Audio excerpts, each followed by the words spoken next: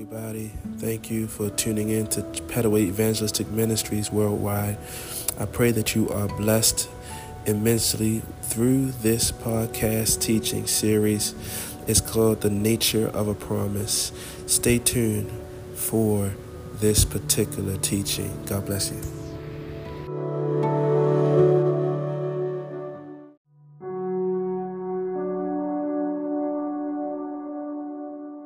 Praise the Lord, everybody. Minister Jamahl here. This is the second part of the nature of a promise. We spent a little bit talking about the character of God, his three foundational characters, him omnipotent, omniscient, and omnipresent. We know that he's God everywhere, and we cannot escape his presence. We know that we spoke about him being the sanctifier. We spoke about him being the God who sees and knows. We spoke about the derivatives of his peace that he can distribute to us. We spoke about the derivatives of the strength and the power and the understanding that he has given us as foundational truths to kind of relate to who he is.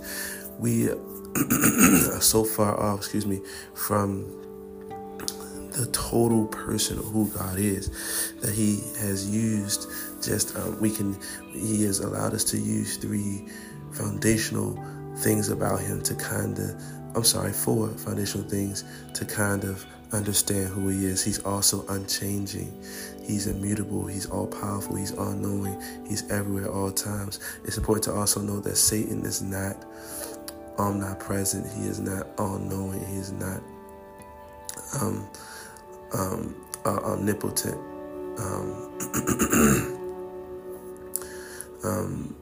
He doesn't know everything. He's not everywhere, and he is not all powerful. He has derivatives of these things, but he is not God.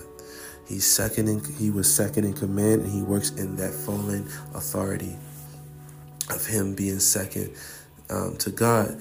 But God has given us something more powerful, and that's salvation in the power of it.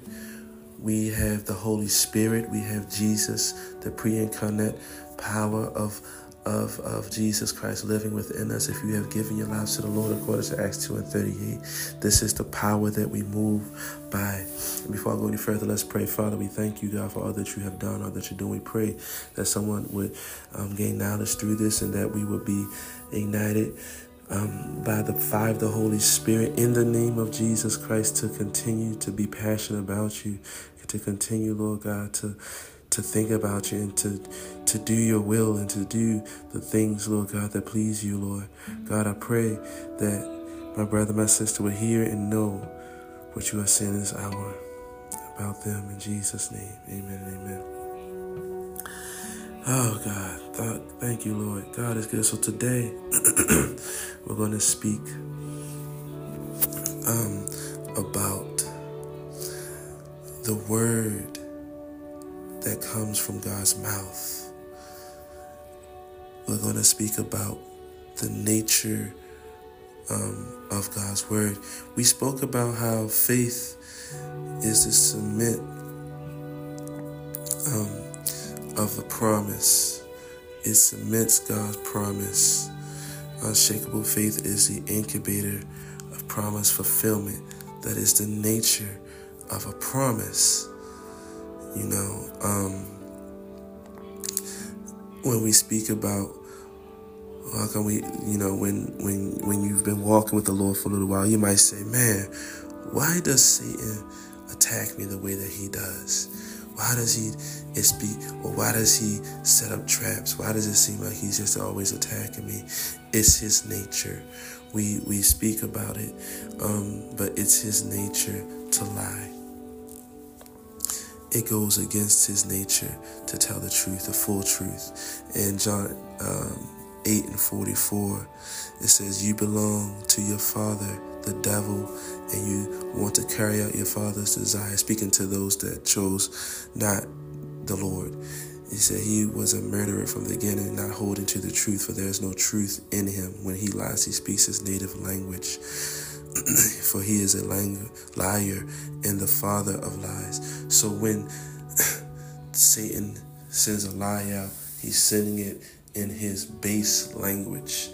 The Bible says that this is his native language. So when God sends a promise, it is his native language to not lie. It is his native language. When God says something, it is his native language to not lie. God knows the truth and he speaks the truth. And I'm going to be real, the truth is clean. His truth is clean. His truth is clean. You know, you say, what do you mean by that?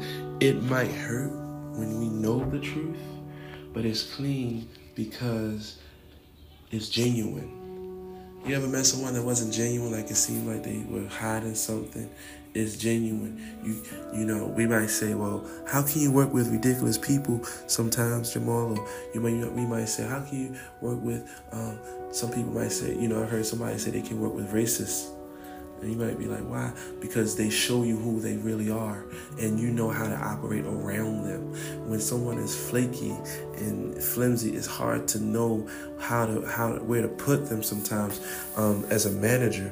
But when we look at who God is, and he says that he does not lie, we can trust what he says more than we can trust a chair.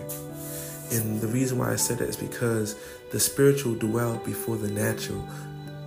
Material things in this world are going to fade.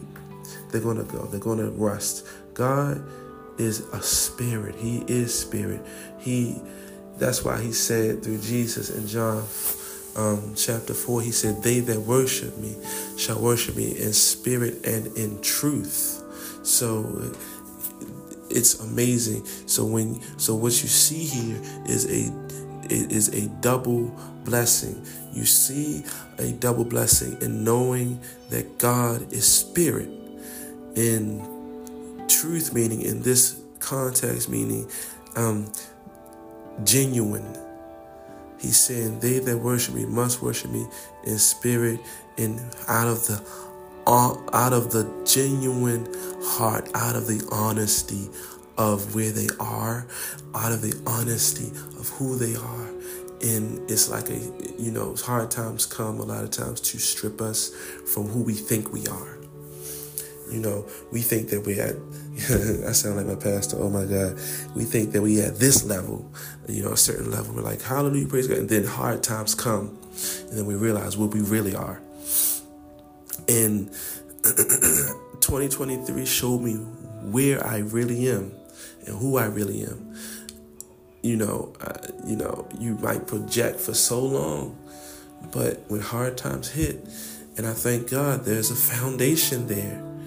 And his name is Jesus, because it seems like everything else in my foundation fell, and it was Jesus that rebuilt me. Every time we go through hardship, God wants to strip away the falsity or the fake identity that we might put on from people, places, and things. So God has to, what some construction workers might call whitewash us, where we have to strip away. We have to strip away the dirt. And when you do it, you have to use something powerful. We use, construction workers or whoever use a really powerful water hose called a power washer. A professional power washer will take away and strip away the hardened cement and the debris that was there for so long. And God is saying, I will whitewash you if I need to. He's basically saying, I will wash you clean if I need to. He said it through David. David said, purge me with hyssop so that I might be what? Clean. Purge me with hyssop so that I might be clean. Truth is clean. We know what the scripture says. We will know the truth. And the truth will what? Will set us free. John 8:32 said, he said, then you will know the truth and the truth will set you free. Well, let's go back a few let's go back a few verses and figure out what concluded to the thin, because the term thin is a term of conclusion. In verse 31, it says, "To the Jews who had believed him, Jesus said, if you hold my teaching, you are really my disciples." Holding to, grasping on, not letting go, hugging. He was saying, if you hold my truths, the opposite of a lie, you are really my disciples. So when you believe what God say, you're in line to become his disciple. The root term of disciple is discipline. The root term of discipline is balance. The manager, you become a manager of balance, a manager of temperance, based upon the succession of principles that has been indoctrinated or placed within your space of reasoning. So what God is saying to us is, when we hold true to what he has said for our lives and what we believe him to say, then we are in line to become his disciples. And he's saying it in verse 32, that you will know the truth, and the truth will what? Set us free. And I'm going to go to one more scripture, and then I'm going to speed up a little bit. Let's go to Psalm, what is it? Purge me with hyssop. I'm writing it in. We're learning together today. Okay. Psalm 51. I thought Psalm 55. Forgive me. Psalm 51:7 says, "Purge me with hyssop, and I shall be clean. Wash me, and I shall be whiter than snow." In verse 8 it says, "Make me to hear joy and gladness, that the bones which thou hast broken may rejoice. Hide thy face from my sins, and blot out all my iniquities." He was saying, purge me, and I shall be. He would say, purge me. Purging is a process of hardship. It's a process that a branch goes through. It has to cut away the excess and shave away what's stopping the other branches from growing. What's purging of a branch? You have to reset it. You might have to break some of or part of the tender part of the branches so that it can grow right. Do you hear what I'm saying? Sometimes we have to be purged so that we can grow right and produce. And a lot of times this is the process where you can either go forward with God, or some of us back up, or we just say, I can't do this, quote, Christian thing, end quote. Excuse me.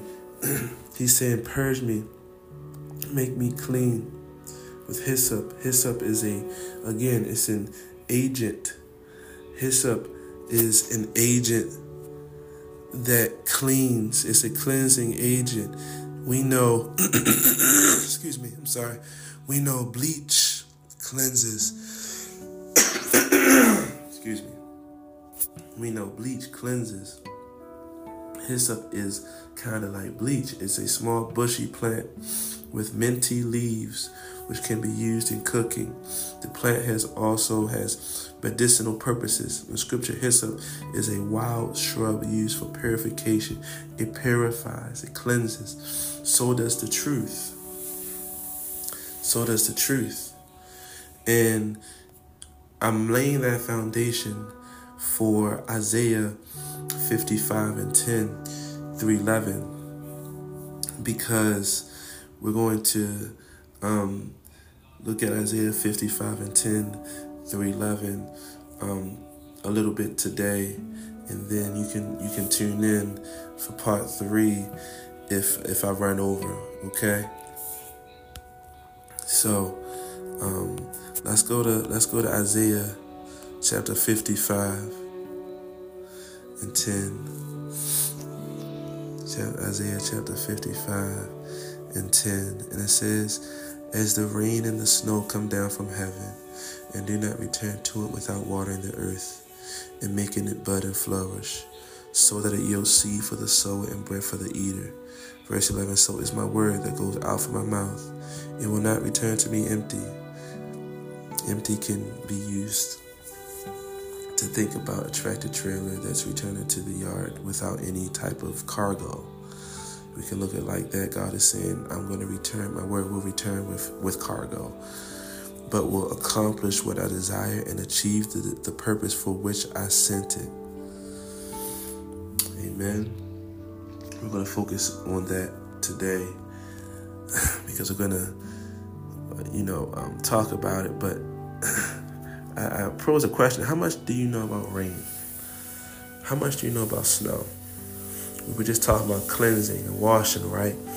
Rain is sent from heaven, from the seen heavens. It's called the first heaven.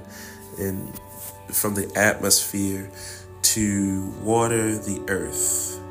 We know that it's sent to water.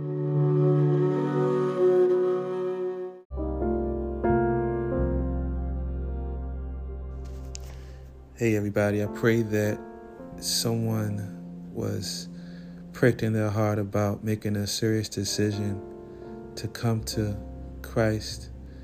He says in his word, in the day that you hear my voice, harden not your heart. I pray that this word has found you today, and if you desire to come to him, the altar is open right now, the altar of your heart. Just say this prayer with me today. According to Acts 2:38, it says, repent, turn, be godly sorrowful for what you have done that God did not approve of. Then it says, be baptized in the name of Jesus for the remission of your sins. And you shall receive the gift of the Holy Ghost. But the first step is to turn away from the thing that God does not approve of, to believe. If you believe that he died on the cross for you, that he was buried for you, that he rose up again on the third day for you, he said, you shall be saved today. So let's pray this prayer right now. Father, I ask that you forgive me for every sin that I've committed. I'm sorry, Lord. I'm sorry for what made you upset about me. Come into my heart. I need a change. Say, Lord, I believe that you died on the cross for me. I believe that you were buried for me. And I believe that you rose up on the third day just for me. Forgive me. I need you. Come into my heart right now. In Jesus' name, cleanse me by your blood and by your power. In Jesus' name, amen and amen. And if you meant it, congratulations. There's rejoicing over one sinner, rejoicing over one person that did not know who God is, than over 99 that's already his. The heavens are rejoicing because you made the wise decision to come to him. But that's the first step of the journey of salvation. The next is finding a Bible-believing church that God has led you to and requesting to be baptized in the name of Jesus. We spoke a lot about his name today, and I pray that it blessed you. It's so powerful that you can be baptized in his name. And after that, you continue to seek him in receiving the gift of the Holy Ghost, according to Acts chapter 2, where it speaks about the indwelling of the Holy Spirit and under the utterance of cloven tongues, the evidence that you're full of him and not anything else but him. I pray that God will be with you on this road and on this journey. And remember, just because you gave your life to the Lord doesn't mean you're not going to have trouble. You're going to have trouble, but it just means that now you have help. You can talk to God anytime. You can write a journal to him. You can ask him to help you in this journey. You can ask God to help you with your purpose. Amen. He's there. God bless you. I pray that heaven will smile upon you.